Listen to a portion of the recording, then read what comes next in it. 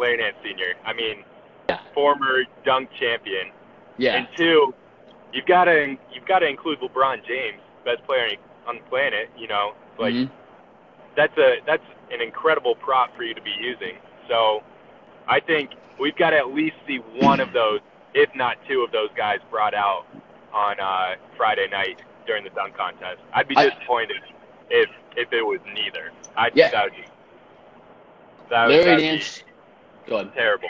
Yeah. Larry Nance's dad was the first dunk champion in 1984. I believe he had a two-ball dunk. He was the first time. That was Yeah, the first time yeah, someone dunked two balls. So that was that dunk. So I hope he does something similar with that, but his own kind of style. That would be cool to see. You know, just him popping his dad, but also trying to one up him. it's cool though. After watching the last two games of him playing for Cleveland, you know, I'd seen some tape of him playing for LA, but getting to see him play full games with the Cavs, you know, he's a tall guy. He plays center for us, but he is so athletic and energetic, and he just hangs in the air. Like, yes, he has a long wingspan and everything, and he's tall, but he is an athletic big. Where He is. it's not just his height and his length. Like he hangs there. It's fun to see. Hmm.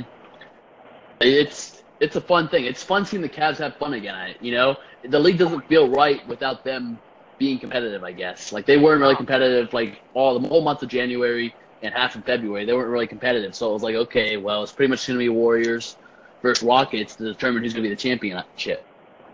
So it's nice Yeah, seeing that the Cavs are back in it, and then it might be it's going to be fun seeing Celtics Cavs, but it looks like the Cavs clearly have the upper hand right now.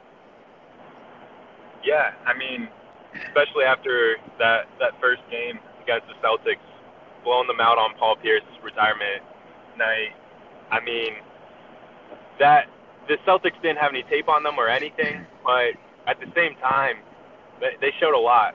You know, I think it's beautiful because LeBron needs to have the ball in his hands, and he wants it in his hands. He's a playmaker. And this is the first time since he's been back to Cleveland, and he has not had another ball-dominant guard. And whenever the Cavs were doing well at the beginning of the season, whenever they had that, I think 14 or 15 game win streak, it was 15 games, it was whenever IT was out. So there was no ball-dominant guard.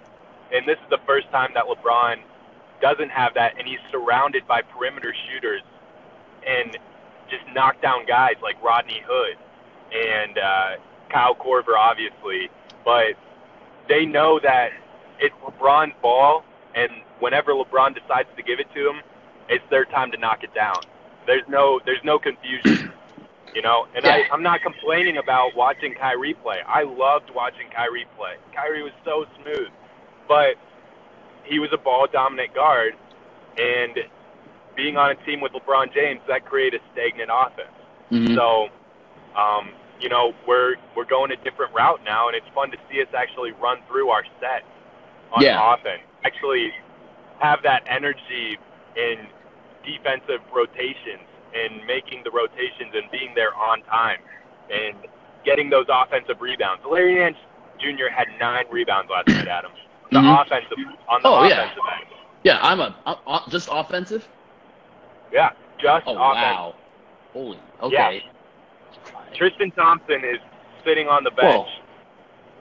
He's getting paid $16 million to sit on the bench in the fourth quarter during crunch time, while Larry Nance is on his rookie contract getting paid $1 million to play over Tristan and get boards. Well, I mean, he's doing what we signed Tristan to that big deal for to do.